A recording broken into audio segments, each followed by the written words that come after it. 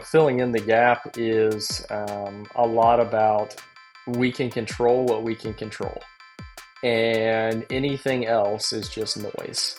And we've got to separate ourselves from that noise to uncover the opportunity that we truly have.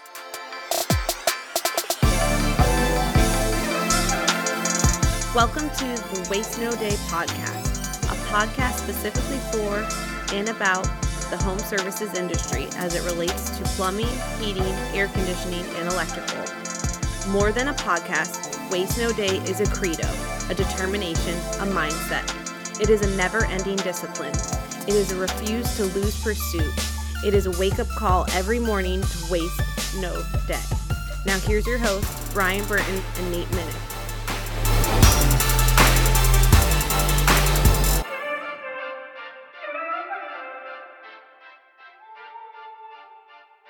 Hey, welcome to another episode of the Waste No Day podcast. Your hosts, Nate and Brian, hanging out again and looking forward to an epic conversation we're going to have about leadership and all things that go along with it.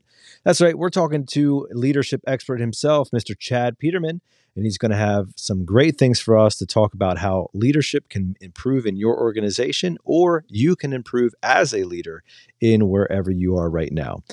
As we always do, though, before we get into that great conversation, Brian and I are going to spend a little bit of time talking about that thing for ourselves, and we're going to turn to Brian to start us off with a great quote. This is going to be a little bit longer quote today. All right, you ready? I'm ready. It's called, and maybe you've heard of it before, The Man in the Arena. I've heard of The Man in the Mirror, but go on. Okay, it's not Michael Jackson. It is not the critic who counts, not the man who points out how the strong man stumbles or where the doer of deeds could have done them better.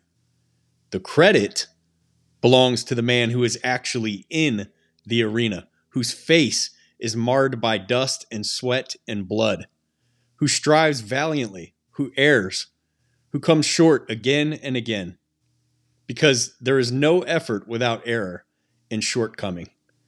But who does actually strive to do the deeds? Who knows great enthusiasms?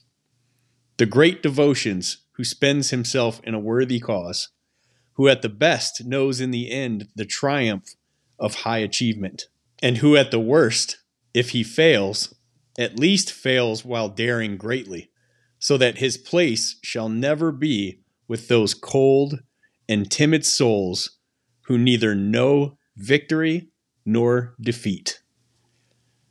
Teddy Roosevelt. Whew. My man, Theodore Teddy. Roosevelt. I like that. That's good. Shout out to my man Joseph Wade, a field business consultant with Authority Brands, who came and spent some time at our shop here last week and put that up on the board before he had a little conversation with our techs. He wrote the entire thing on the board? Absolutely not. He put a slideshow up. PowerPoint. I don't know this technology stuff, right? PowerPoint, whatever.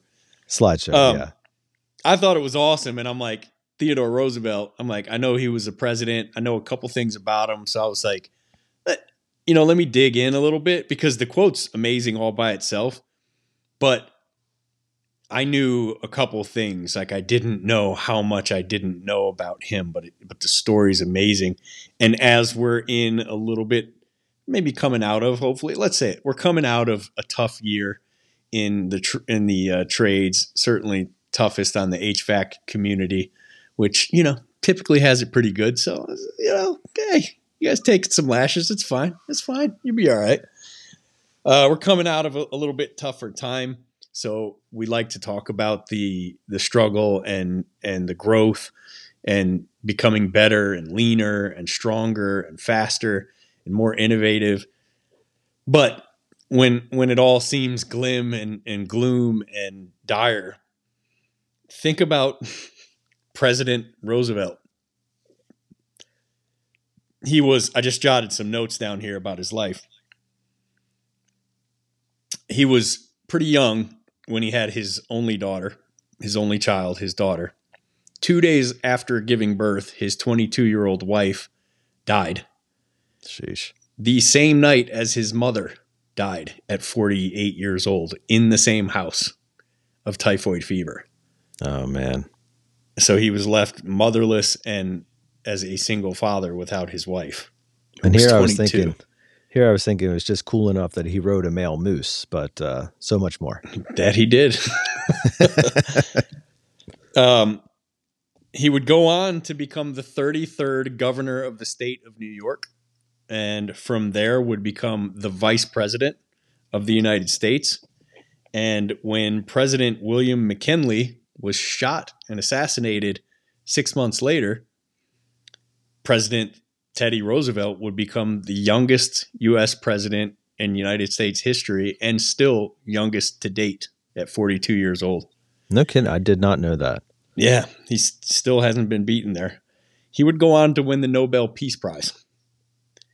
And this guy was born with like birth defects and like crippling severe asthma and just sickly in general, and overcame all these things to go on to become New York governor, youngest president in U.S. history, win the Nobel Peace Prize. I mean, you talk about overcoming adversity, man. Yeah, that's not the job of the fan right there. That's a description of the man in the arena. I appreciate that. Yeah, the critic, you mean. That's not the description of the critic there. That is that's the person in there getting it done. Blood, sweat, and tears. Yeah. So I love the quote, but like how much more does that quote mean? Like I almost thought about reading a little bit, talking a little bit about Theodore Roosevelt and then reading the quote, because how much more impactful is it knowing all that about him? Thanks for sharing that quote. And it's something about that, like when you know that entire story, when you know, even the few facts that you shared there, you appreciate his ability to lead well so much more, because he's not like one of those, puppet leaders that just got propped up, or, he's operating on the strings and there's the mastermind somewhere behind it. He has been through the fire. He has gone through many hard things. He has overcome the adversity. And in so many ways, that's what leadership is. It's coming out on the other side of that thing and then looking back and saying, how can I help others move their way through this? Yeah. And his story is like, it's all so fascinating. And what makes a fascinating story, that it's super rare. It's super rare for a guy to overcome all the things he overcame to become someone that we know and will always remember. And according to what I was reading about him, most historians would rank him top 5 presidents, of all the U.S. presidents in history, top 5 in terms of effectiveness and things he got done. After going through all that, I mean, just the simple fact that your predecessor was just shot to death 6 months after you became the vice president, and now you're taking that seat. Like the Secret Service was actually formed and charged by Congress to protect the president as a result of that shooting. I mean, this guy's life, the fact that I don't know all this from a Tony Scott movie or something is beyond me. Like why hasn't Christopher Nolan done a movie about this? You know what I mean? He's the big stick guy, right? Like speak softly and carry a big stick. That's Teddy. Yeah. Am I thinking right? Yeah. Okay. Mm-hmm. He didn't need the Secret Service. he was good as is. Well, what's funny is that I forget what the guy's role was, what his title was, but one of the assistants to the president was actually afraid that McKinley was going to get assassinated, or an attempt at least, at this function that he went to. And he was so about the people, like mingling with the people, he wouldn't allow his security to be on him. And this guy was so afraid of this happening, he canceled the event twice, and it still ended up happening, and he died there. Wow. Yeah, it's just crazy. That is crazy. Well, Brian, great inspiration to start off our show. I'm not sure that we can transition out of that one without just like... well, we didn't, so don't worry about that. He just barreled right through. Without further ado, Chad Peterman. Yay! Good luck, Chad. You got to put up with Teddy Roosevelt as your precursor. Goodness. It's a tough one to come down from to jump over to the review, but hey, We have order here. We have traditions, Well, speaking of that tradition, Brian, it is that time of the show where we do highlight one of our most glorious Waste No Day listeners, the Dub and D crew. Who do we have in the spotlight today? Francis J. Fox. That's a cool name. I personally know Kevin Burton. There you go. This is the wrong show. Okay. that would be my twin brother, Kevin Burton. Wait a minute. Hold on. 5 stars. Yes. Okay. We're good. All with right. it then. We're good. We're good. Even if he's reviewing the wrong guy. That's great. If Brian is anything like his brother, and his brother says he is more, well, I'm already a rich man for befriending half of the Burton boys. Wow. Full disclosure, this podcast is coming into my life at the exact moment that I need it. I am tired of just getting by. I want to soar with the eagles, not scratch with the chickens. It's changing my attitude and outlook on the plumbing industry and what I need to do to grow. Whew. Man. Well, that one started a little like, we're just having a little family reunion here. What's going on, Hey, what's up, Kev? What's up, Francis? I like it. Yeah. But we that was a great review, man, and love to hear that the podcast is having that effect on you. Love to hear that my bro and that Kevin's still doing his thing and impacting lives the way he can, because Kevin's a good dude and very motivational in his own right. You know what? One of these days, he keeps telling me his company's not big enough, but we are going to have Kevin on the show. Oh, I can't wait for that. Nate's had the privilege of meeting Kevin a couple times, right?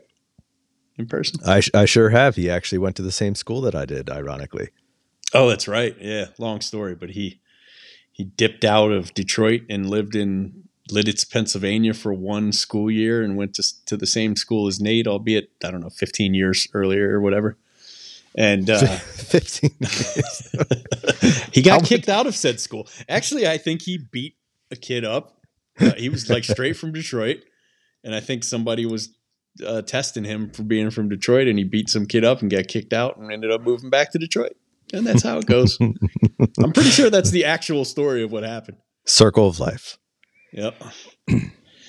We appreciate that review, Francis. Thank you for taking the time to spill that thing out. And anybody who wants to reward the show, there's really one way you can do it, man. And we appreciate reaching out to us and shooting us a message. There's two ways. We'll put our Venmo details into the show our notes. Venmo, our QR code for Venmos in the show notes now. No, there are two ways. Share it. Tap somebody on the shoulder and say, hey, you got to check this show out. Send them an episode. The other way is write us a review. But if you don't want to do that and you just want to sit back and enjoy the ride, we appreciate you listening. We do. And Mr. Fox there, you know what? The decision and the choice to be better, you're already halfway there, man. So kudos to you. Keep it up. Well, we're going to keep it up with a change in the conversation here as we move to invite Mr. Chad Peterman to talk about leadership and sit in your passenger seat.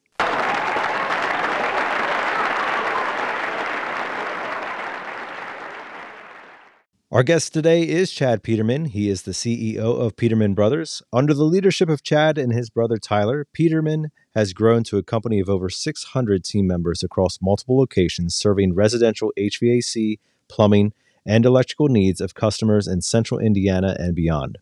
Peterman Brothers has earned a position on the Indy Star Top Workplaces list 6 consecutive times, the Indianapolis Business Journal's Fast 25 in since 2019, Plumbing and Mechanical Magazine's Residential Contractor of the Year in 2019, and the Inc. 5000 list in 2019, 2021, and 22. In 2021, they were also awarded the Dealer of the Year by Bryant Heating and Cooling Systems as the top Bryant dealer in the United States. Chad's most proud of the founding of the Peterman Top Tech Academy in 2020 to train the next generation of residential HVAC, plumbing, and electrical technicians. In 2023, Chad was awarded the Entrepreneur of the Year Midwest Award by Ernst & Young.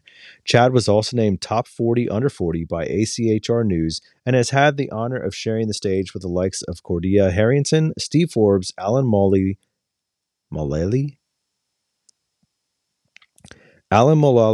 Ken Fisher, Mullally, all right, Alan Mullally, Ken Fisher, and Dan Kennedy to share his message about how growing your people will ultimately grow your company. Chad authored 2 books, his most recent titled Can't Stop the Growth, How to Build a Culture That Takes Care of Your Customers. His 3rd book will be available in 2024. We'll make sure to talk about that. And of course, he also hosts the podcast, You Can't Stop the Growth. Well, you can't stop the conversation as we invite Mr. Chad Peterman to the show. Welcome here, Chad. Yeah, thanks for having me, guys. Excited to be here and talk some shop. Thanks for coming on, Chad. We've been trying to orchestrate this for feels like a couple months now, right? Yeah, it has been a minute. I think we saw each other. What was that? Time flies. A couple months ago, maybe at Tommy's event, or maybe a month and a half ago. But yeah, glad we could get it all arranged and listen to you guys a lot. So excited to chat with you. Nice. Appreciate. Say that louder. I didn't hear that last part about how much you listen to Waste No Day. How you built your $100 million company on the advice that you heard in Waste No Day. Yeah, exactly. Yeah, I think I asked you if you spoke at Pantheon, right? Yeah, not this year. And It you was a couple didn't. of years ago. I spoke there. It was actually during COVID, so it was 2020. Because they do a very good job for all the speakers and everything, and so we had to kind of do it virtually. But yeah, that I did a segment there, but it was all obviously virtual. But yeah, I was unable to attend this year. Well, for whatever reason, man, after Pantheon, I had a slew of audience members ask me to get the Peterman brothers on. And then you were at like Service World or something out here in Phoenix, which Hmm. sucks because I just like barely missed you. And then a bunch more people said, "Hey man, can you get?" And then it was Chad Peterman, and first it was the Peterman brothers, and then it became Chad Peterman. And then I heard your podcast, like a Fear episode you did, and I was like, "Oh yeah, we're getting Chad on for sure." Good show. Yeah, Yeah, Chad's got a good. absolutely. Talk a little bit about the show real quick, Chad. Yeah, absolutely. So we're 5 years in. I started the podcast as a means just to provide value to our team, and we figured, well, the majority of our team is out in a truck. Probably the easiest way to consume content is a podcast when you're driving around the city, taking care of customers. So we started it like that, and I started to get like comments around town, like, "Oh yeah, I listened to your podcast," and I'm like, "You're not even in the trades," and or like, "Hey, I shared your stuff with my team," or whatever it was, and I think at that point in time, 5 years ago, I don't think, I mean, podcasting was big, but it wasn't nearly what it is today, I feel like. And so then I kind of like started to, okay, maybe there's some stuff here, and so let's bring on some guests, let's talk some different things, and it's kind of evolved over the years. A lot of the stuff that you'll hear me talking by myself is a leadership class that we put on with our team. So this Friday, I'll be at our main location at 6 a.m.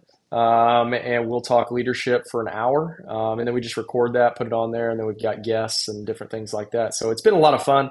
I've met a lot of great people, and I think hopefully provide some value to whoever's listening out there. Obviously, the majority of the content is directed to people in the trades. Yeah, and I highly recommend the show. I thought it was fantastic. I think I listened to like the Fear episode. So I like scroll down looking for, and we should probably think more about this when we name our episodes. But I was like thumbnail YouTubing it. I'm scrolling through Apple Podcasts looking for a title that caught my eye, and it was like a Fear one, and I was like, boom, there. And they're not very long, right? Yeah, I mean, most of them, I mean, I'll talk for an hour. So by the time you edit it and everything like that, you're usually 40 minutes or so Yeah. of content. Well, that's kind of Interviews can like sometimes Brian. run a little bit longer.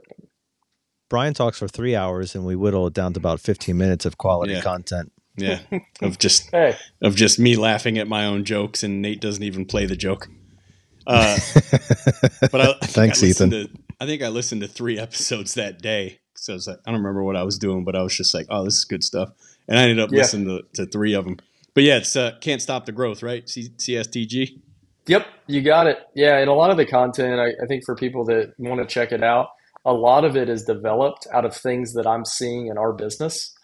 And so like things where, okay, we're struggling with this, we're struggling with that. Like a lot of it is themed around stuff like that. Like right now, as we What begin to, revenue were you when you started? Sorry, I didn't mean to cut oh, you no, off you're there, good. buddy. So 18, we would have been,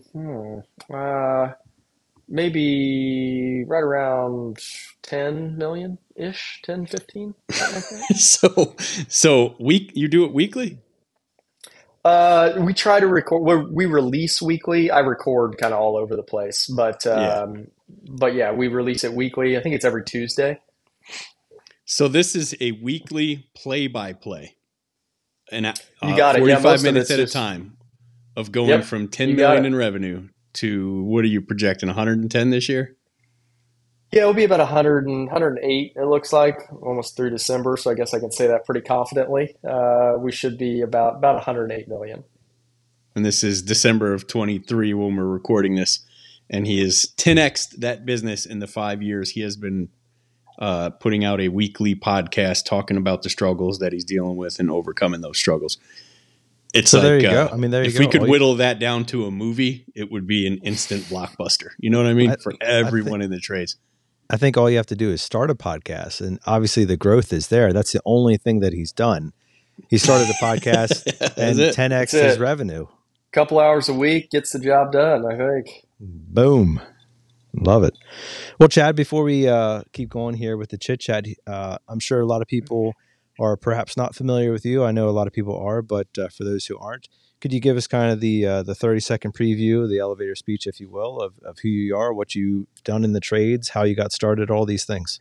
Yeah, absolutely. So, my dad started our company back in '86. He was an HVAC technician, graduated from high school, went to technical school, worked for a local contractor for a few years, and decided that he was going to start his own thing. And so, I grew up.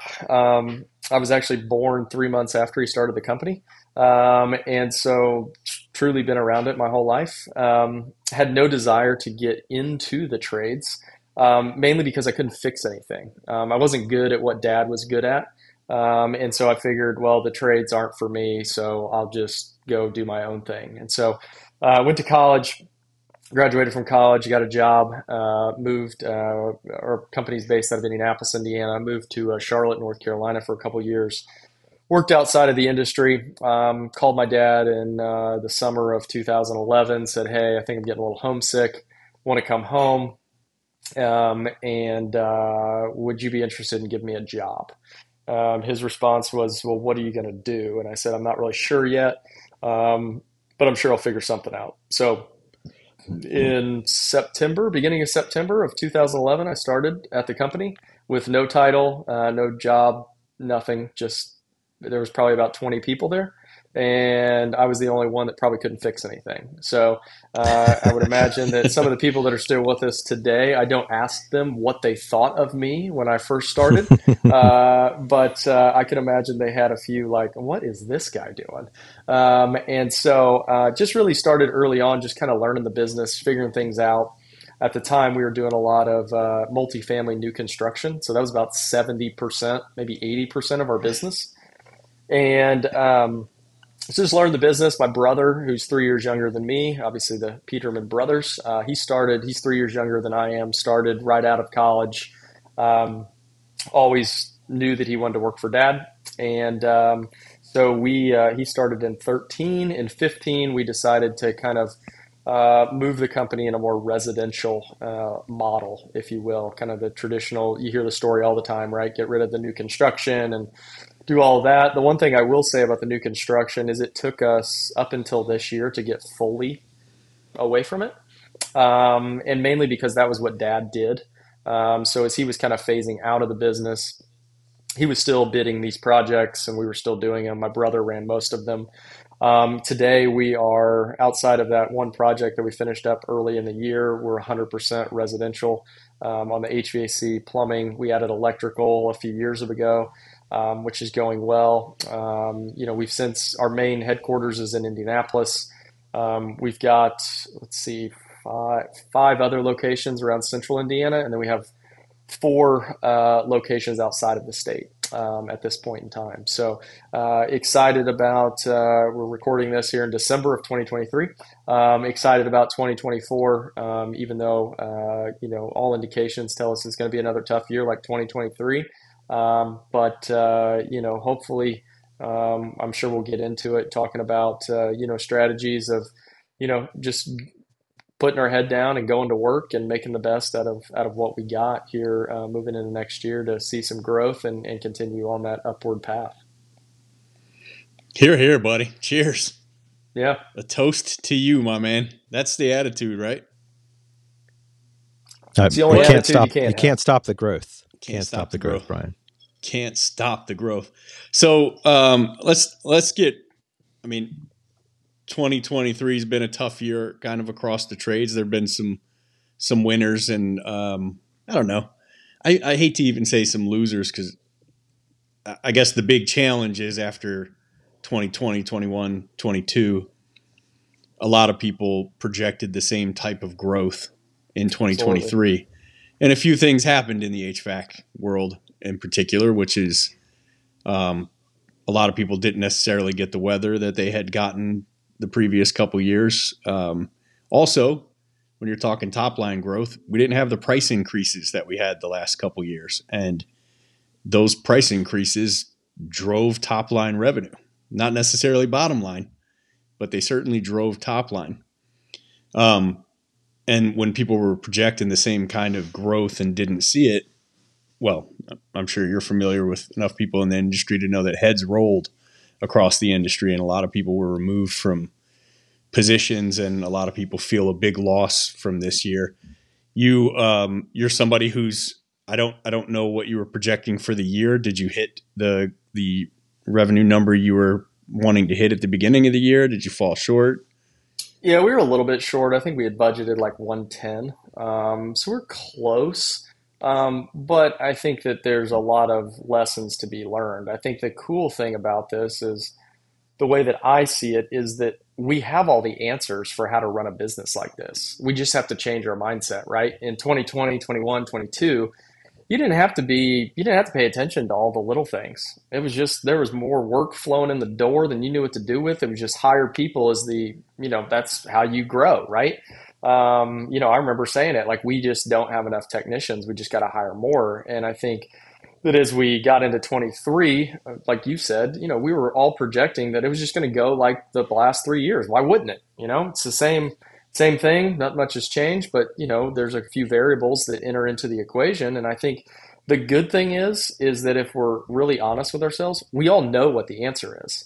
It's just the answer is a lot harder path than it has been the last 3 years. Before 2023. It's paying attention to the details, average ticket, conversion rate, doing more with what we have. It's all of those things that we all know how to do. I liken it to, it's like a diet or a workout plan. You want to get in shape. You already know what to do. It's just hard to do it. Not everybody wants to do it. So are you going to be the company that says, you know what, this year we're going to get back to basics. We're going to run our company like we know how to do it, and we're going to have to work a little bit harder, but we can still get the same results that we've had back in kind of the COVID years, we'll call them. Yeah, the back to the basics has certainly been floating around the email chains and newsletters and all that type of stuff, and it is good, right? Because as we've discussed on this show many times before, you get fat and happy, and you get fat, happy, and lazy, and then you end up realizing when you look down, you're like, well, this shirt is a little bit tighter than it used to be. And this bottom line is a little bit tighter than it used to be as well. The gross margin isn't quite as sweet.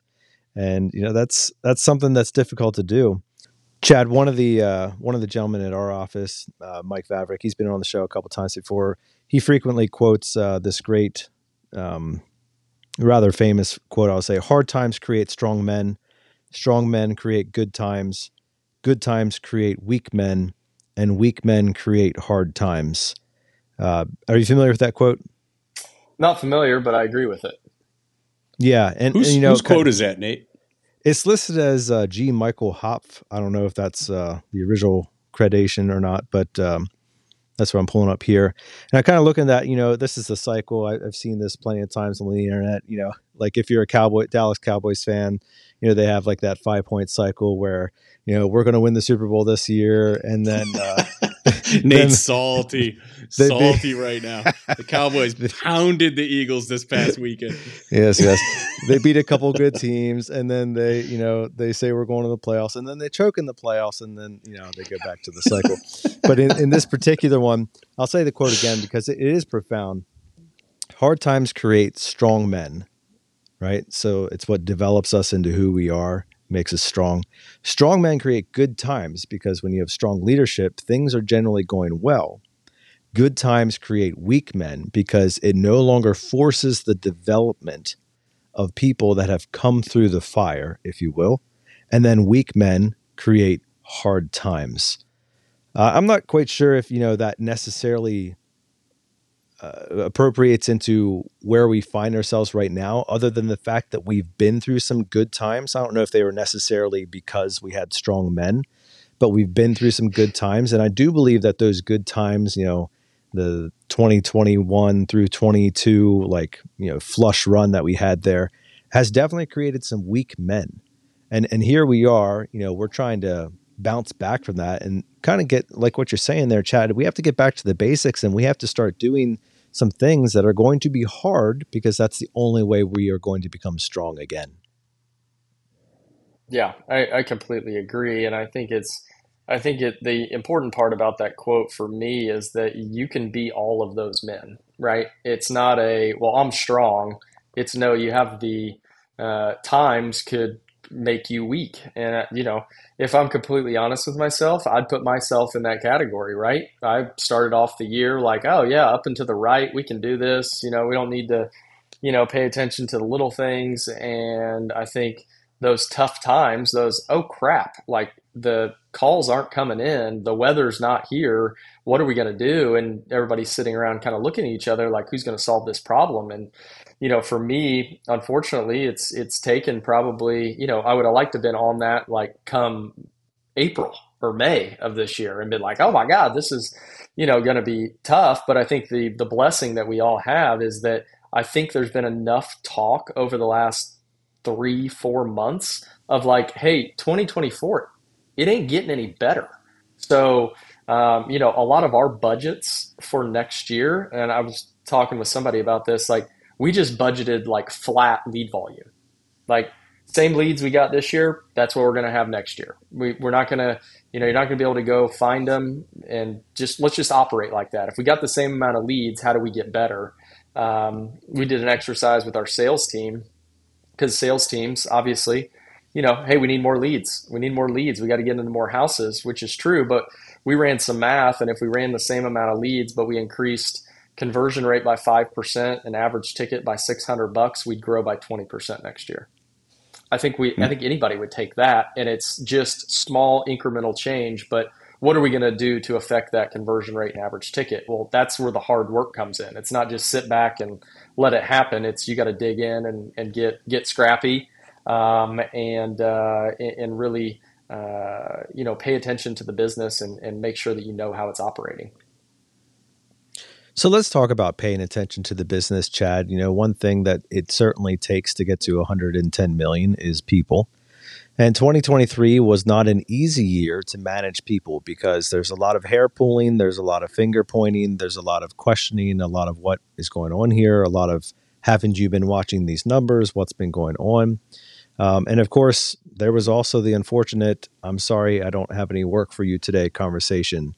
That probably happened multiple times or multiple weeks or multiple months of some people's years. And that all combines to be for a very difficult people management piece. And something that you've obviously flourished in your company is developing the team.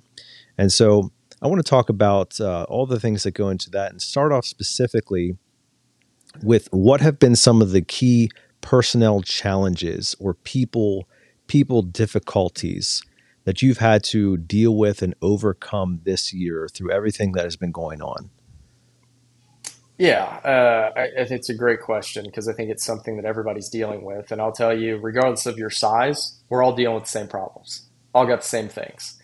And so I may just have a few more of them, but we're all solving for the same thing, you know. And so for me, when it comes to kind of the people challenges, it's really getting people to, while you as the leader want to dig in and you understand what that is, to me, it all boils down to communication. And are you as the leader going to control kind of the narrative of what your company believes to be true?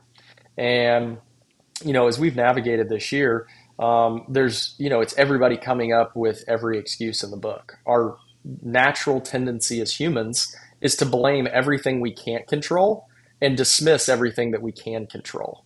And, you know, to me, that's been one of those things which I've watched unfold. It's like, hold on, I'm just using the sales team as an example. I'm sure my director of sales won't think that I'm pointing the finger at him. He's pretty good at taking it. But you know, it's sales. It's, well, we need more leads. We need more leads, and it's like, well, where's our conversion rate at? Where's our average ticket? I go, we don't really need more leads until we close at 100%. Whoa! When we close at 100, it's Brian, Vice President of Sales here.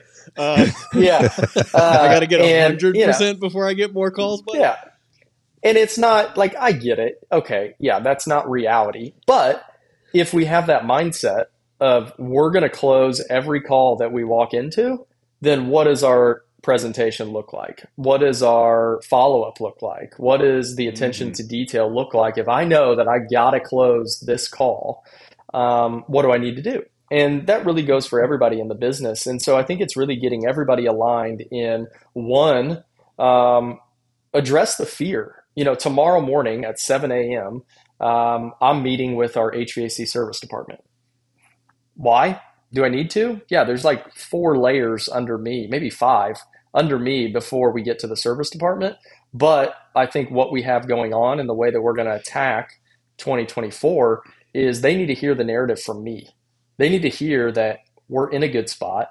We're going to take this attitude towards 2024. And you know what?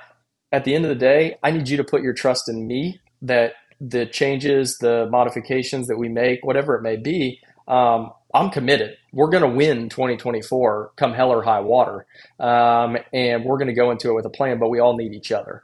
And you're in a safe place. We're going to make mistakes, but we're going to work our ass off to come out with a result that we all can be. And so when it comes to people as a leader, I think the key is just communication. It's controlling the narrative, because people will make up, right, wrong, or indifferent. They're going to make up the story in their head about what is actually going on. Oh, the company, you know, who knows what's going to happen?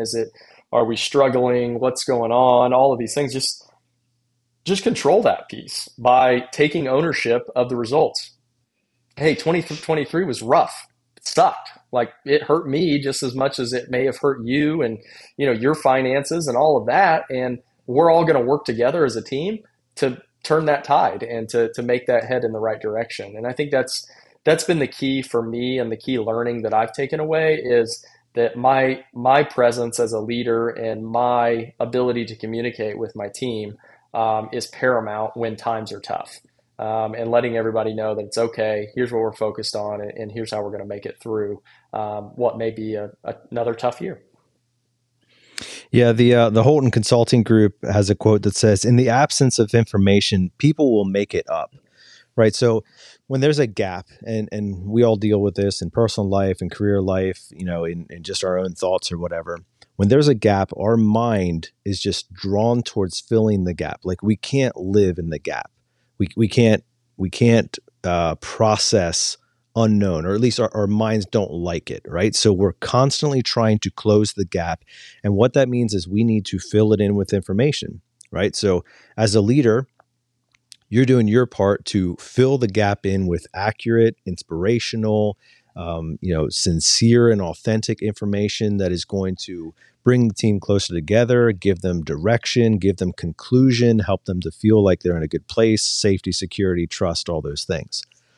Not everybody does that. And certainly not every leader does that. Not every company has leaders that are even processing through that. And so a lot of people are left with this gap space in their mind, you know, and they start filling it in with whatever the mind does. And unfortunately, after a year like 2023, the mind is generally in a more negative headspace. And so we keep plugging and playing into the gap things like it's never going to get better. Like we're never going to get more leads. People are always going to say no. There's no way this person is going to get financed approved. There's no more marketing calls left. My competitors are slicing their prices. I'm going to have to slice my prices too. And we keep filling it in and filling it in and filling, and we do the same. And it doesn't matter. You're at the top level of a $110 million company. You have the same gap. It might be a different question, but you still have gaps. And then you have your frontline people who are literally driving to a call right now, listening to this. They also have gaps. It is a human nature that we try to fill that in. And so I appreciate that you're saying one of your key components of managing people is to fill in that gap with that inspiration and that authentic, trustworthy, like, I got you, bro. We will pound our way through this. We will make a way. And so as you contemplate that, like if you could speak to the techs right now in the field who are just, they've been beat down, broken down, spit out by the last 26 customers, or they haven't seen a call in 2 weeks, how would you help them fill in their gap? Yeah, I think filling in the gap is a lot about we can control what we can control, and anything else is just noise. And we've got to separate ourselves from that noise to uncover the opportunity that we truly have. The message I leave, and I mentioned this, I'm not a technician. I don't know the first thing about fixing a furnace. But what I do know is that if I'm ever going to be able to get my tool bag off my truck, I've got to build a relationship with that customer, and I've got to leave them totally wowed. And that's what I tell anytime I leave a tech meeting. It is, hey, I have no advice for you on how to run this call, how to fix that furnace. But what I do know is if you go out with a smile on your face and your sole objective for that first call that you run is to wow that customer like they've never been wowed before, results will follow. And for me, it's getting people to understand that, because there is noise. There is the 20 some odd people that told you no before. But guess what?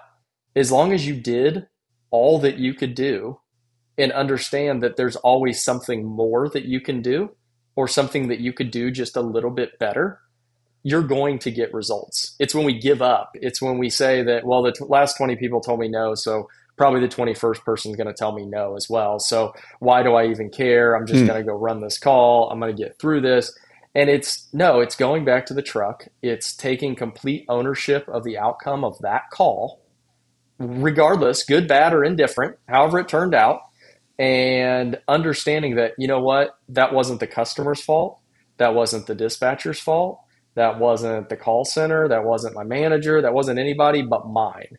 And I think that the key piece that I've always taught our team is that there's a difference between it being your fault and taking complete ownership of the result. And ownership, there's no negative to that. When we admit fault, there's a lot of negative, like, ooh, I did something wrong.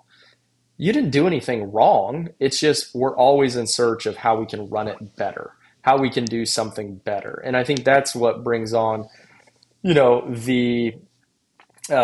where you have to be careful with change management in the organization, right? We want to change, and we are always changing because we want to get a little bit better. Sometimes we change and get a little bit worse. Well, we just got to course correct and get a little bit better.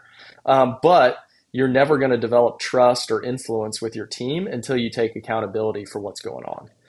And I think that's the biggest thing that I would relate to technicians out there in the field, is that the conditions, the economic environment, the political climate, all of these things you have no control over. What you have control over is how you show up at that call, and good things will happen to those who take that mentality. You may have to wait a minute, and typically it's not going to happen right after you took ownership. Like, yeah, he said take ownership. I took ownership, and the customer kicked me out of the house. Well, that's going to happen. Now, okay, how do you rebound and do it again and do it again? It's tough to do because that's not how we're wired. We're wired to protect ourselves. Our brain is, thank God, in most instances, is wired to protect us. But when it comes to growth and getting better, We have to abandon that protection piece and lean into what is uncomfortable. I loved what you said there, going way back, and man, everything you just said right there, we could break down in probably like a 10 bullet point episode and just cover every point individually. But starting kind of toward the beginning, you said, well, no, it's not your fault. Just take ownership of whatever it is. See, you're just like spewing great leadership in everything you said, but it started with that, where there are people out there who work for people listening to this show that if they make a mistake, they're going to get bashed for it. They're going to get blamed for it. They're going to be found guilty, so to speak. And in some way, they feel like they're going to be punished for it. And it's a great way to hold on to utter control if you're at the head of the company. It's also a great way to never see any growth, never see any real prosperity or growth, both in revenue and size, but also in people and individuals, because when everybody's afraid to make a mistake, nobody's trying anything. But under the leadership like you just talked about, and I haven't spent any time with many of your people, although our mutual friend Danny Zatarain, who we actually had on this show before he went to work with you, he and I have had a few conversations recently, and he's a big fan of yours. I know he hasn't been there that long, but he absolutely loves the leadership that you display there. It's that type of, just you saying that kind of instills a sense in me of like wanting to make darn sure that that's what I'm doing in my day-to-day operations as general manager, like for the people that I serve and lead. It's like, I want to get back to the drawing board right now and put all over the whiteboards in the office, like, make your mistakes, man, grow, like break your bones. We'll reset them. We're good to go. We'll patch you up. We'll fix it. We'll make that money back. We'll get a new client. Like, just go try something, man. Like, get out there and get after it. And whatever mistakes are made, we can fix it. We got liability insurance. No, I'm kidding. Don't flood any houses. Yeah, exactly. We'll try not to. I'll start using shark bites, I mean, right? I think what you said is extremely important, and it's why I've talked to umpteen dozen business owners in this trade. And I think the one thing that a lot of people, especially people that came out of the field, the one thing that you got working against you. So if you're a former technician, you're running your own show right now, the one thing you got working against you is that you're used to being in control. You know how to fix it. You know the solution. You know the answer. You know, you could diagnose the call from what the CSR heard from the customer. But the number one thing, and what I teach all of our leaders, especially the ones that come from the field and are now leading a department or whatever it may be, is you have to learn to give up complete control. Because you, who used to do the work flawlessly, you can't do the work anymore. Because that's the only way to grow, is you have to let others do the work. You got to let others make mistakes, and you got to be there to pick them up, support them, be right by their side, and let them be the hero. And so many managers, the one thing that I see that prevents them from continuing to move in a company is they want to be the hero in every situation. They want to have the answer, and then they want to turn around and complain about, well, the techs, they just call me all day long. All I'm doing is, answering questions. My phone never stops ringing. I go, the one sign that you have work to do as a manager is if your phone rings off the hook all day long, because you haven't empowered your people to go make mistakes, to go make decisions, to act, and to move forward. And I think that's critical, especially in the trades, because that is one thing that, it's what made you a great technician, right? Is you knew how to fix things and you knew the answers. But as a leader, you can't know all the answers. You've got to be there to support your people so that they can figure those out on their own. And why would you want to? My goodness, it's so much work, like being the guy with all the answers, like being the person that everyone has to call. And there are people who hold on to that stuff at all levels of leadership. They hold on to that, like, they're Gollum with the ring, like my precious, Yeah.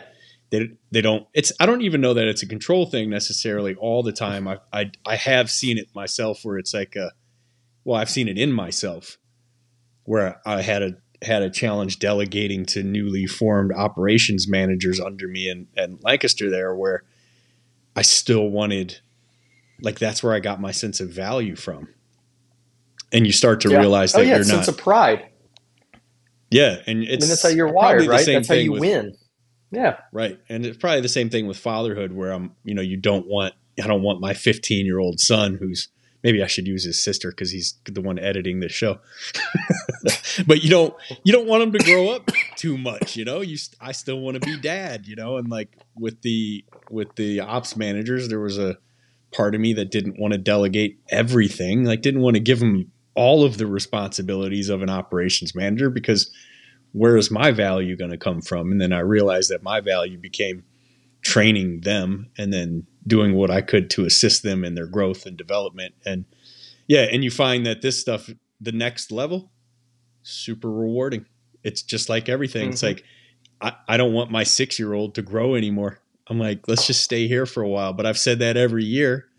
And every year, the next stage of development is a whole new gift and blessing. And you're just very rewarded by where she's at now. And the same thing in business. We really have to, I don't know, do more, talk more about, teach more. And maybe it's mentorship, it's people not being mentored right to learn to delegate and let things go and let things get screwed up, because they're going to.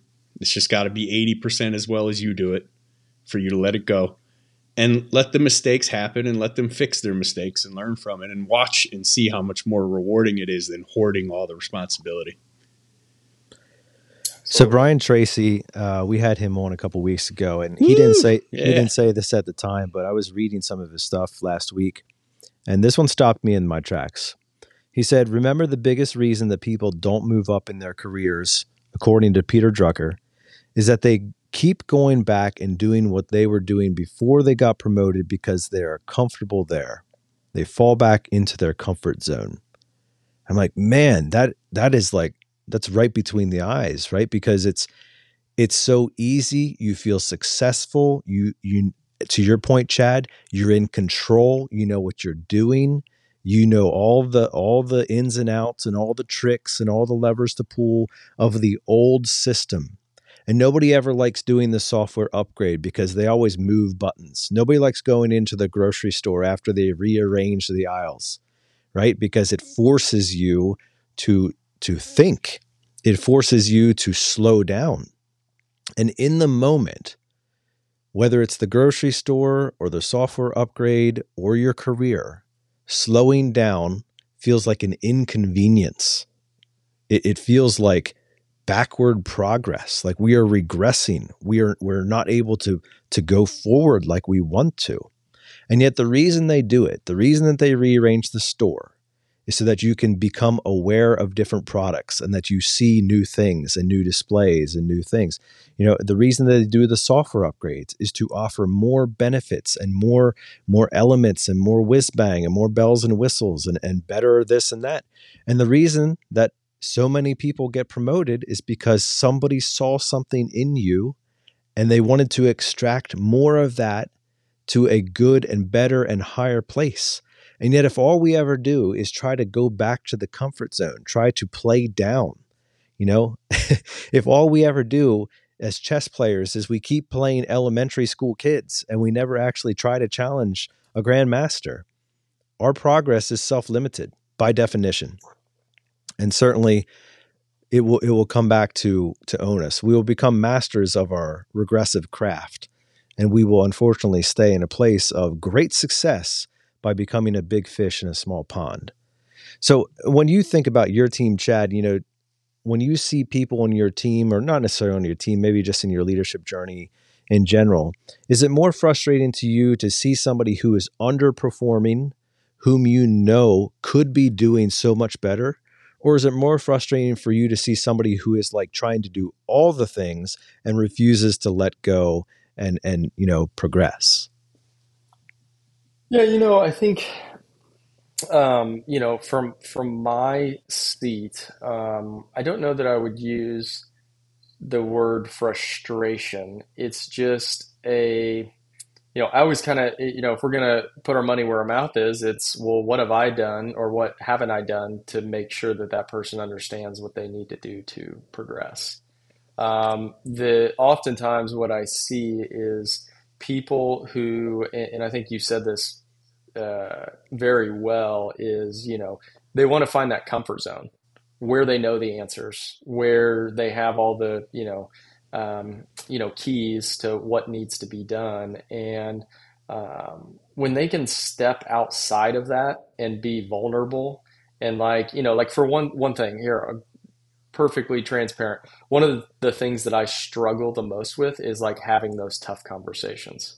Like I'm not, I don't want, I'm very peaceful. I don't want any, that makes my skin crawl a little bit. But I know that in order to make my people better, I've got to show up as the person that they need. And so whether they're doing way too much or they're not doing enough, you know, it's really having that conversation of like, what's going on? What do you feel like is holding you back? And oftentimes it's, well, I can't get anything done because all my technicians are calling me all the time and I've got to be there to answer them. And all of those things. And I go, well, okay, well, how could we, in an ideal world, what's your day look like? And it's really asking those questions to get them thinking.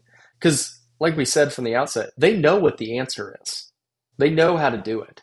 And so we talk with our management team a lot on this because the one thing that we got working against us is we're in the emergency service business. So you don't know what tomorrow is going to bring.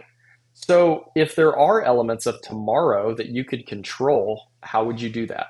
To do the things that you know that you need to get done, but you would rather be on the phone while you complain about it. You would rather, your comfort zone is being on the phone with all those technicians. That's what you like. It's that sense of pride, which is perfectly fine. That's how you've got to where you've gotten. But if you want to take that next step into leading a team, advance in your career, you're going to have to do a lot of things that you don't like to do. I remember very vividly back in 2020, I think it was, the best thing that I ever did was get out of the day-to-day operation because there were people, my brother, our director of operations, Christy, has been with us for, 20, I think it'll be 23 years or so. I mean, it's been a long time. She's seen just about everything, but she's one of the best operators I've seen. And I just had to get out of her way and let her go make mistakes, let her go figure out problems on her own. And yeah, we still talk a lot and she'll ask my opinion on things and I'll say, hey, what are we doing here? I just want to better understand it or whatever. But I think as a leader, a lot of it is getting out of the way. Because we want to be involved in every aspect of it because, Brian, as you said it, we want it done 100% right all the time. And someone's got to be able to figure that. Well, no one's going to do it 100% like you want it done. They're going to have their own ways about it. They're going to take their own path. And guess what? In order to grow, you're going to have to get okay with that.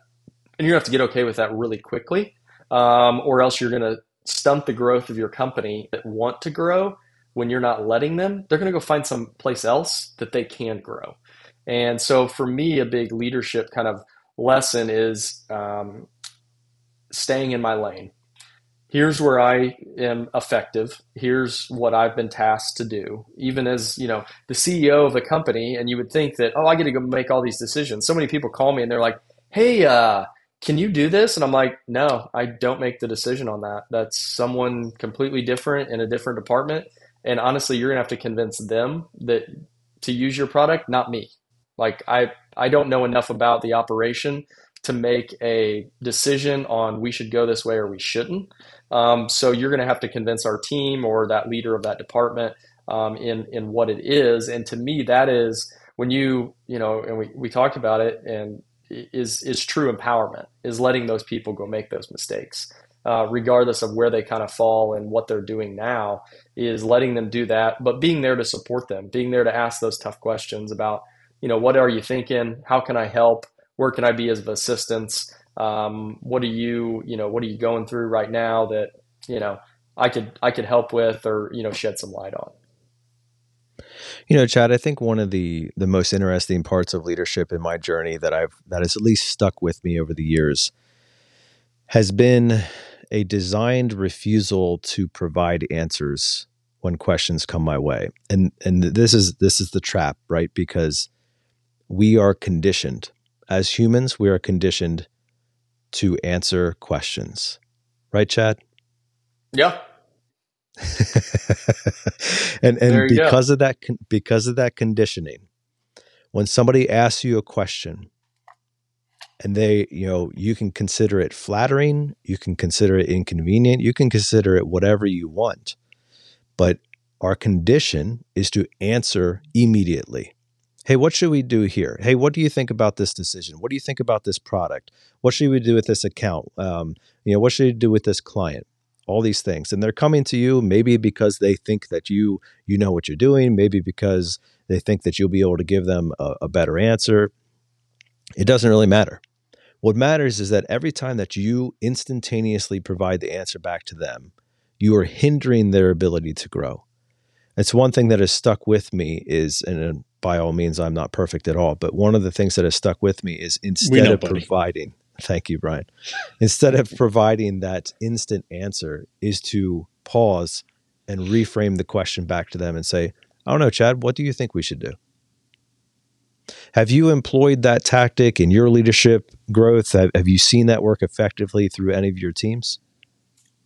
Yes, I would say that I still have a lot of work to do as a leader in that, because I like to answer questions. I like to, know the business. But yes, it has been a work in progress, and I think we try very hard. We're never going to be perfect, but I think to your point, I think it's making people think. Because the reason you ask a question is because you don't want to think about it. You just want someone to tell you, "Man, do it this way." The first question I'll ask tomorrow in the service meeting is, "All right, guys, here's the deal. You guys know this department way better than I. How do we make it better? How do we help you? Tell me. We're going to write them on the board. Give me all of the ideas, and then we're going to go act on these and make these things happen." And I think the one thing that I've taught, or I've tried to teach our management team, is that answering some questions are really difficult. So when you do we do quarterly surveys, and just to get a pulse on, how people are feeling, where are things coming up short, whatever the question is. And I told my managers, I go, what the great part about all this feedback is you don't have to find a solution to any of these problems. And they're like, what? Well, isn't that my job? I'm the manager, right? I got to fix all these things. I go, no. They have all the answers. They have them all. So go back into your meeting, take all the feedback that they gave you. Some of it's going to hurt. Some of it's not going to be flattering. And just ask them, hey, someone said that I suck as a manager and I don't talk to anybody. How do I fix Who's this? putting their 2 weeks in, guys? Yeah. What do we, what do we need to do so that this isn't on the survey in 3 months? What do you need from me? And right. Okay. If this is what you need from me, your team has the answers. And I think that's the cool part about leadership is when you train yourself to ask those questions, they have the answer because they've already thought about it. They've been wrestling with the problem. They've already come up with a solution. And what I've found is that rather than say, well, no, I wouldn't do it like that, frame it as, well, in my experience, when we did that 3 years ago, this is what happened. So maybe something to think about as you solve that problem. And so it comes off as you not giving a recommendation, but you just giving feedback in the form of, no, I trust you to do this. This is just what I've experienced. I've been in the business for, 11, 12 years. We've tried some things like that, but if you kind of tweak, here's where kind of some of the pain points were. You may want to just think about those as you come up with a solution. And so I think that's important as leaders is don't be afraid to ask your people for the damn answer. Like they have it. Like I'm going to go find out a bunch of answers tomorrow just by asking. And sometimes you got to pry it out of them. I know no one wants to raise their hand and say the bad stuff. But that's exactly what I'll do. I mean, I'm going to make it easy on myself, right? I don't want to go in there with all the solutions because most of them probably aren't the solution because I'm missing the whole problem. I just heard from one technician that they were unhappy about this. Well, okay, let's fix it. Who is that technician and how do you propose that we fix it? That's so good, Chad, and right on, man. And I hope that's hitting some people between the eyes who are listening to this and saying, like, listen, stop spending so much of your time trying to fix everything with your own ideas and listen to the ideas that are already out there, and then just go implement what they're asking for. Like, that's why they're asking for it from you, because you are allegedly the one who has the power to do that. That's good stuff. Yeah. So, Chad, switching directions here, another leadership challenge that I think a lot of people come across is the mom and dad scenario. So, in specifically in larger companies who might have multiple leaders at the same level, or multiple teams with team leaders and those types of things, we can come across into a mom and dad scenario, or at least that's how I'll frame it. So, you remember as a kid, you wanted to go hang out with Johnny and the boys, and so you asked mom. And mom's sounds like an oldie song or something. Johnny and the boys. Johnny and the boys. So you ask mom, hey, can I do this? And she's like, absolutely not. All right, cool. So you let that rest. You're frustrated, whatever. But then you get the brilliant idea that you might ask dad. And so you mosey on over to dad, and maybe you frame it a little bit differently. And you say, hey, dad, some guys are getting together to do this thing. Do you mind if I go? Oh, yeah, that's fine. Yeah, go have a great time. Right? So you leave the house, and little did you know after you left that mom and dad had a fantastic conversation about what just happened there. So to put that back in perspective, a leadership world, a lot of times leaders, especially younger leaders, can get caught in the crossfire of differing opinions or different decisions. How have you seen that, and how have you coached your teams to avoid that from happening, to prevent the he said, she said, I thought I could, whatever, or really, if we're getting down the brass tacks, to avoid the manipulation of technicians or other people in your organization who know who they should ask for what specific problems because they have already figured out who says yes to what? Yeah. I think that, that definitely has been a challenge, and one that I've kind of met with. I'll take it a little bit differently just because I kind of have an example of this. But you get the person who complains about Billy. Billy's not doing his job. He doesn't know what he's doing. All of this stuff, and my response always is, "Well, have you talked to him?" Well, no. Well, what do you mean you haven't talked to him? Well, yeah. I mean, I haven't brought it up to you. So how am I going to fix that problem with Billy? And oftentimes what I'll do if there's the he said, she said thing is, all right, well, let's just all get in a room and let's hash it out. It usually falls dead silent. Well, hold on, we're gonna have to get in a room and like talk about this. Well, but like that's gonna totally ruin what I've got going here because in any workplace, regardless of your culture, drama is something that people are naturally attracted to. That's why social media is so popular because everybody wants to, hear the latest story. Or did you hear this? Everybody wants to be the one that broke the news.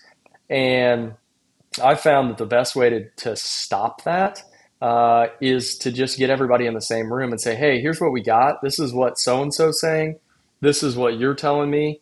Let's get down to the bottom of it. And typically, as we talked at the beginning, it comes down to communication. So-and-so heard something and they took it wrong, and then they filled in their gap with some story about something or this or that, and then all of a sudden it spreads like wildfire. And I think it goes back to just making sure that you as the leader, regardless of the size of your company, really work to control the narrative of what is going on and who do you go to for this particular thing. I think the other piece of it that it touches on is kind of chain of command. So a lot of organizations, we were the same way. It's like, oh, we don't have titles around here. Everybody's in it to pitch in and help and do all of that, which is true. And guess what? You can still have titles and you can still do that. It just, the titles and the org structure of like, hey, here's who you go to for these types of things. And really what that's been for us is, as we've gotten larger and spread out, is just making sure that communication of different things, different changes is rolled out to our leadership team. So it's rolled out to, all the people that are going to be delivering the message to others. It's rolled out from one voice. It's rolled out as, this is what we're doing. This is how we're moving. Now, the thing that we have to work on and that we're still struggling with is when you're pushing it down multiple layers, it's like a game of telephone, right? That message can change and the narrative can change. And one technician raises their hand and says, well, what about this? And the manager's response is, hey, I'm just doing what I'm told. Like, talk about your all-time worst answers, dude. Like, come on. Like, stand up and say, hey, you know what? That's a great question. I'm not sure of the answer, but let me get back to so and so and find out what the answer is to that so that we're all on the same page. Super simple. You don't have to have the answers. Just, again, as a leader, your job is not to have all the answers, it's to remove the roadblocks so that your team can be successful. And a lot of times, a roadblock is just a misunderstanding or broken communication, or someone thought something, or they went and asked the wrong person to get the right answer. And it's really just building a system so that everyone that is delivering any sort of news is on the same page and is very confident in saying, I don't know what the answer is. Let me go find out so that we're all on the same page. Yeah, it's challenging words there, Chad. And, to some degree, when you start using the phrase, if you're in any sense of leadership, if you start using the phrase like, hey, don't shoot the messenger or something like, I don't know, I'm just the middle guy here. In a sense, you're abdicating your own leadership. Like you're surrendering, why you have a purpose. I mean, you've literally just self-proclaimed yourself as nothing more than the messenger boy at this point. So why do we really need you? I mean, an email would suffice, if that's all you're here for. So it's a challenge to me and all leaders out there that, like, when you are communicating the messages that are coming down from, the higher ups and all those types of things, that you need to, if you have questions, number one, if you have questions about what the message is, or you don't agree with the message, or you have challenge points on the message, before you deliver it, you go work that stuff out. Like you go back to the person who told you and say, hang on, what about this? What about this? I'm not sure I'm on board here, because if you don't, then you literally are just a messenger. Like that's all you are. And you're the worst kind of messenger. You're the one that doesn't even believe in the message that you are bringing. And so you're literally just a hollow man. What is the point there? So go work that out with them. And then when you feel confident in the answer, your delivery is no longer just providing a communication from A to B. You are now the person bringing the message yourself, because you have translated and transfixed it into your own mind, your own way, your own lingo, your own understanding. You've already worked through all the challenges that you can think of. And now it's almost an original message from you, which is far more effective in a communication standpoint and far more sincere and authentic, and will be received far more trustworthy, because it sounds like it's coming from Chad now, as opposed to coming from Chad's boss's boss's boss. Yep. Right. And so, what would be your coaching for I don't want to use the phrase like lower level leadership, but people who have bosses, let's say they're in leadership, but they have bosses, and they're tasked with communicating certain things or new initiatives or directions or those types of things. What would be your challenge and or your encouragement to them to do that well? Yeah, absolutely. So I think that's a great question, and it's so timely too, because we almost went a whole episode without the guest Yeah. telling Nate it was a great question. Chad, I texted you, bro. I begged you not to tell Nate he had a great question. I begged you. I even sent you a handwritten letter. It's a great question, because I'm going to look like a better leader tomorrow in this meeting, because I'm going through a practice session right now. And to me, what I would do is I would flip it and say, if you're a frontline leadership, let's just call it a service manager, you're a plumbing manager, HVAC manager, and you receive a message from your boss, we'll call it, and um, they don't allow you to ask questions or provide feedback, and they say, well, that's just the way it is. Well, that's just what we're doing. And they don't want to engage you in, prior to ever doing that. One thing that we've done, which I'm really proud about, and we've got to get better at it. But if we're going to make a decision that's going to affect, especially, our field professionals that are out in front of the customer, we need to bring some of them in.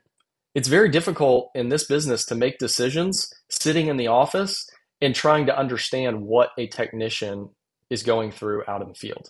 And so to me, bringing everybody in, getting all the stakeholders saying, hey, this is what we're thinking.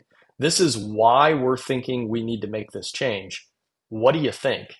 And everybody has the couple of technicians that have the influence in the department and so on and so forth.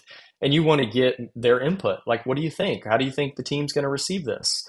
And so to me, what I would do as if I was a service manager, the one thing I would do is I would find my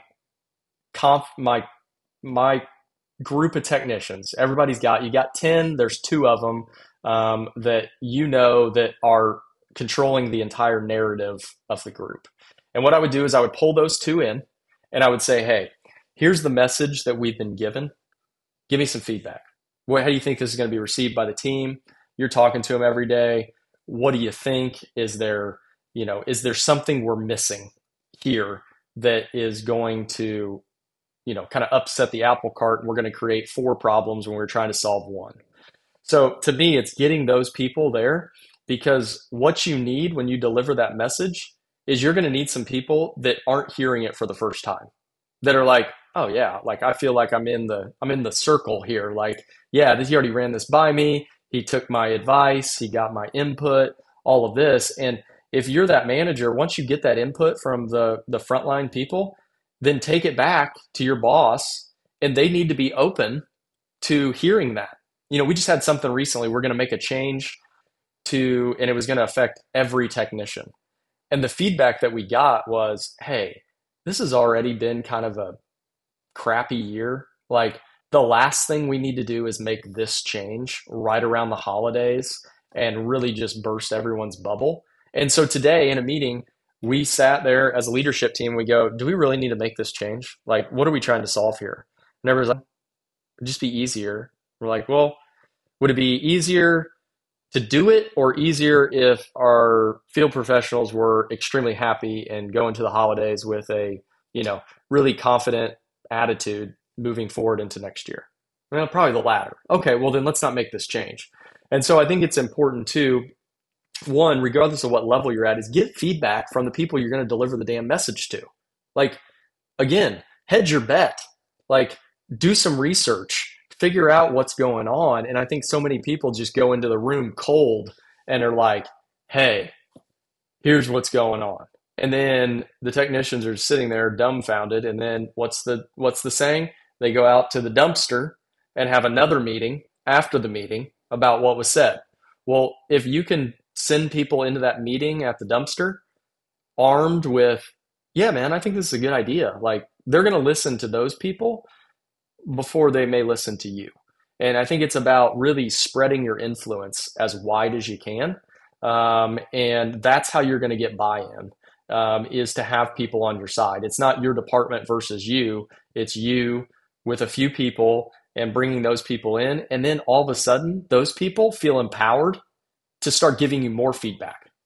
Hey, this is what I'm hearing out here. We need to look at something. Okay, perfect. They're your boots on the ground kind of doing this. I mean, at the end of the day, leadership is a lot like sales, right? If you knew something, if you go on a sales call and you pull up the customer's LinkedIn to understand where they went to college and what they do for a living to create some conversation, and like, oh yeah, you went there? Yeah, my cousin went there. It's all that thing. Leadership is make it easy on yourself. Stop trying to make it so difficult. Like, there's a lot of easy things you can do to get your message to have impact in what it is that you're trying to convey. Yeah, and that's a great point, Chad. And there are 2 types of leaders who would withhold that or not withhold the communication, but would not consult with their, team leaders, whether it be positionally or just attitude wise, somebody who's very influential. There's the one leader that's just, command and control. Like, what I say goes. I don't care what they think. If you don't like it, leave. I don't think a lot of those people listen to this show. And I'm not saying I'm not saying that to brag on the show. That type of person does not listen to a show. They don't have a lot to learn. And this is a show you would listen to if you were into learning. So I don't feel the need to speak to them. But the other one is who would not consult with some influential techs is the person who says, they know my heart and they know I would be doing this for good reasons. And that's assumed. And you can't assume that with people who don't really, really know you. And if you don't really, really know them, they don't really, really know you. And if you're the owner or a GM or a vice president or even an ops manager, service manager, even team leaders of bigger teams, you're getting a different version of that person than who that person is typically, especially just around other techs. So you might think you know them, but you don't. They're showing you a version of themselves that really likes you all the time, no matter how they feel about you. And you can't take that for granted. You have to just go in assuming that they don't all love you this much. Maybe a little bit of it isn't just a subconscious show because the boss is here. And when the boss is here, we act a certain way. So assume they don't know your heart and go out there and tell them what you're thinking. Certainly a super great, easy way to do it is to grab the most influential tech or two and say, here's what I'm planning. Or if it's in the call center, grab a couple CSRs who, have the ears of everybody else and say, what effect would this have? But certainly here's why I want to do it. Here's why it's good for the team. It's good for the company. It's good for our future. It's good for growth.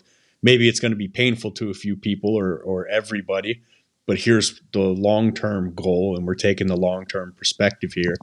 But here's what I'm looking at down the road. And you will win them over. People want to be in that conversation.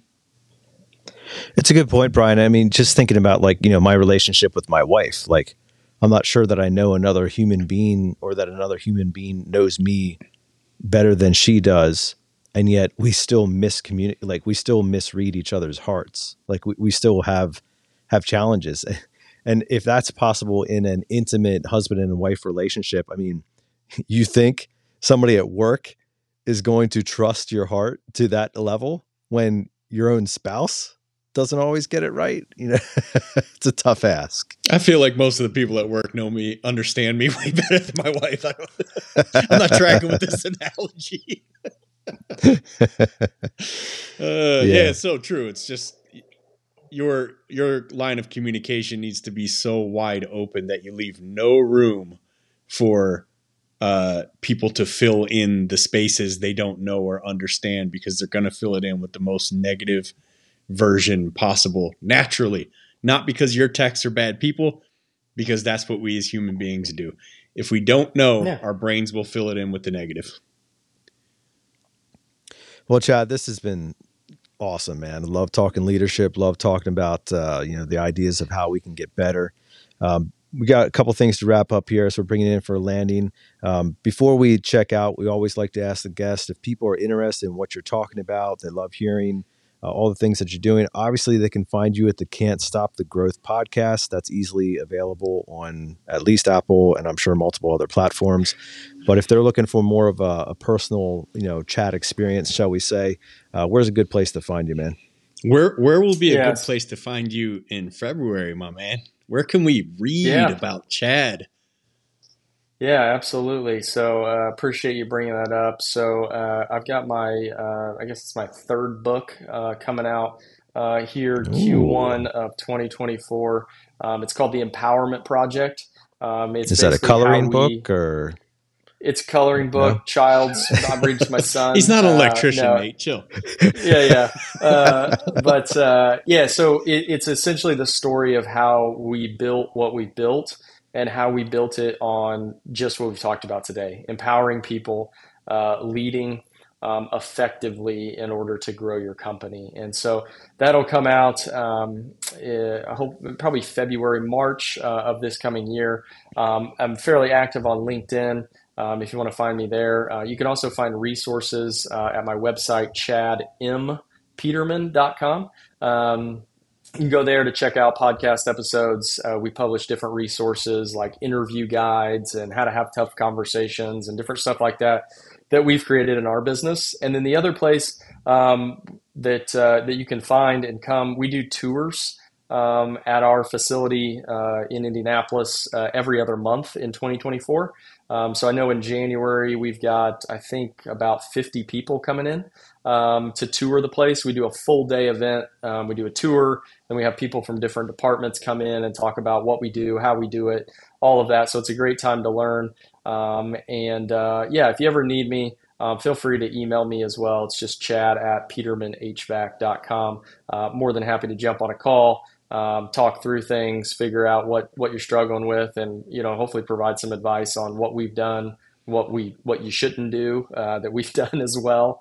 But yeah, always a resource. Our big philosophy is the more we give, hopefully the more that we learn, and I learn something from any conversation that we've had. Like I said, this whole podcast has been a great precursor. I'm going to be really good tomorrow. I know it because I'm ready to go and ready to be the best version of myself tomorrow for our people. Well, you've been really great tonight, Chad, and we appreciate you staying up late with us. I know it's getting past your bedtime, so we're going to let you go here. But thank you so much for sharing the inspiration that you have today. And there's such a call for leadership in general, but specifically in the trades. And so we greatly value you providing your expertise into that area for our listeners. Yeah, I'll say you're part of the LSD crew, the Tommy, Cristiano, Ishmael, Chris Hoffman. Yes, you, Chad Peterman, Travis Ringy, Aaron Gaynor. Did I get everybody? Tom Howard. Yep. Yeah, I think you got everybody there. And I don't want to do an episode with one of you guys without bringing that up and how beneficial that crew is to the trades right now. It's Aaron Gaynor was on talking, and Travis were on recently talking about how in some ways they hope to see themselves as the next generation of the Goodrich, the Geiger and Leland Smith and those guys and Wyatt, and just the next generation of this, taking the trades to the next level. And I love what you guys are doing and really appreciate everything you guys do and put out. Looking forward to the book, man. By all means, shoot me a text for sure when the book drops so we can promote it on here as soon as it comes out. Yeah, absolutely, guys. I really appreciate what you guys do. As I said, I listen to your guys' podcast, learn a ton from everyone that you have on, and what you guys are doing is definitely making an impact in the trades. I think it's such a cool time to be in the trades with so many people sharing. I think that's the one thing is people from outside the trades that come in. That's the one thing, well, you would tell them that? Well, yeah, why not? We all can get better from sharing and just, working to make hopefully the trade's a better place to work and just kind of lift it up all together. So I appreciate what you guys are doing as well, for sure. Love it. Thank you, Chad. That's a wrap for this podcast. Hope that you've enjoyed your time with Chad Peterman. So good to have him on the show. And man, did he bring a lot of great value and his own version of sharing back to the community. We always appreciate that and appreciate the people who have that mindset.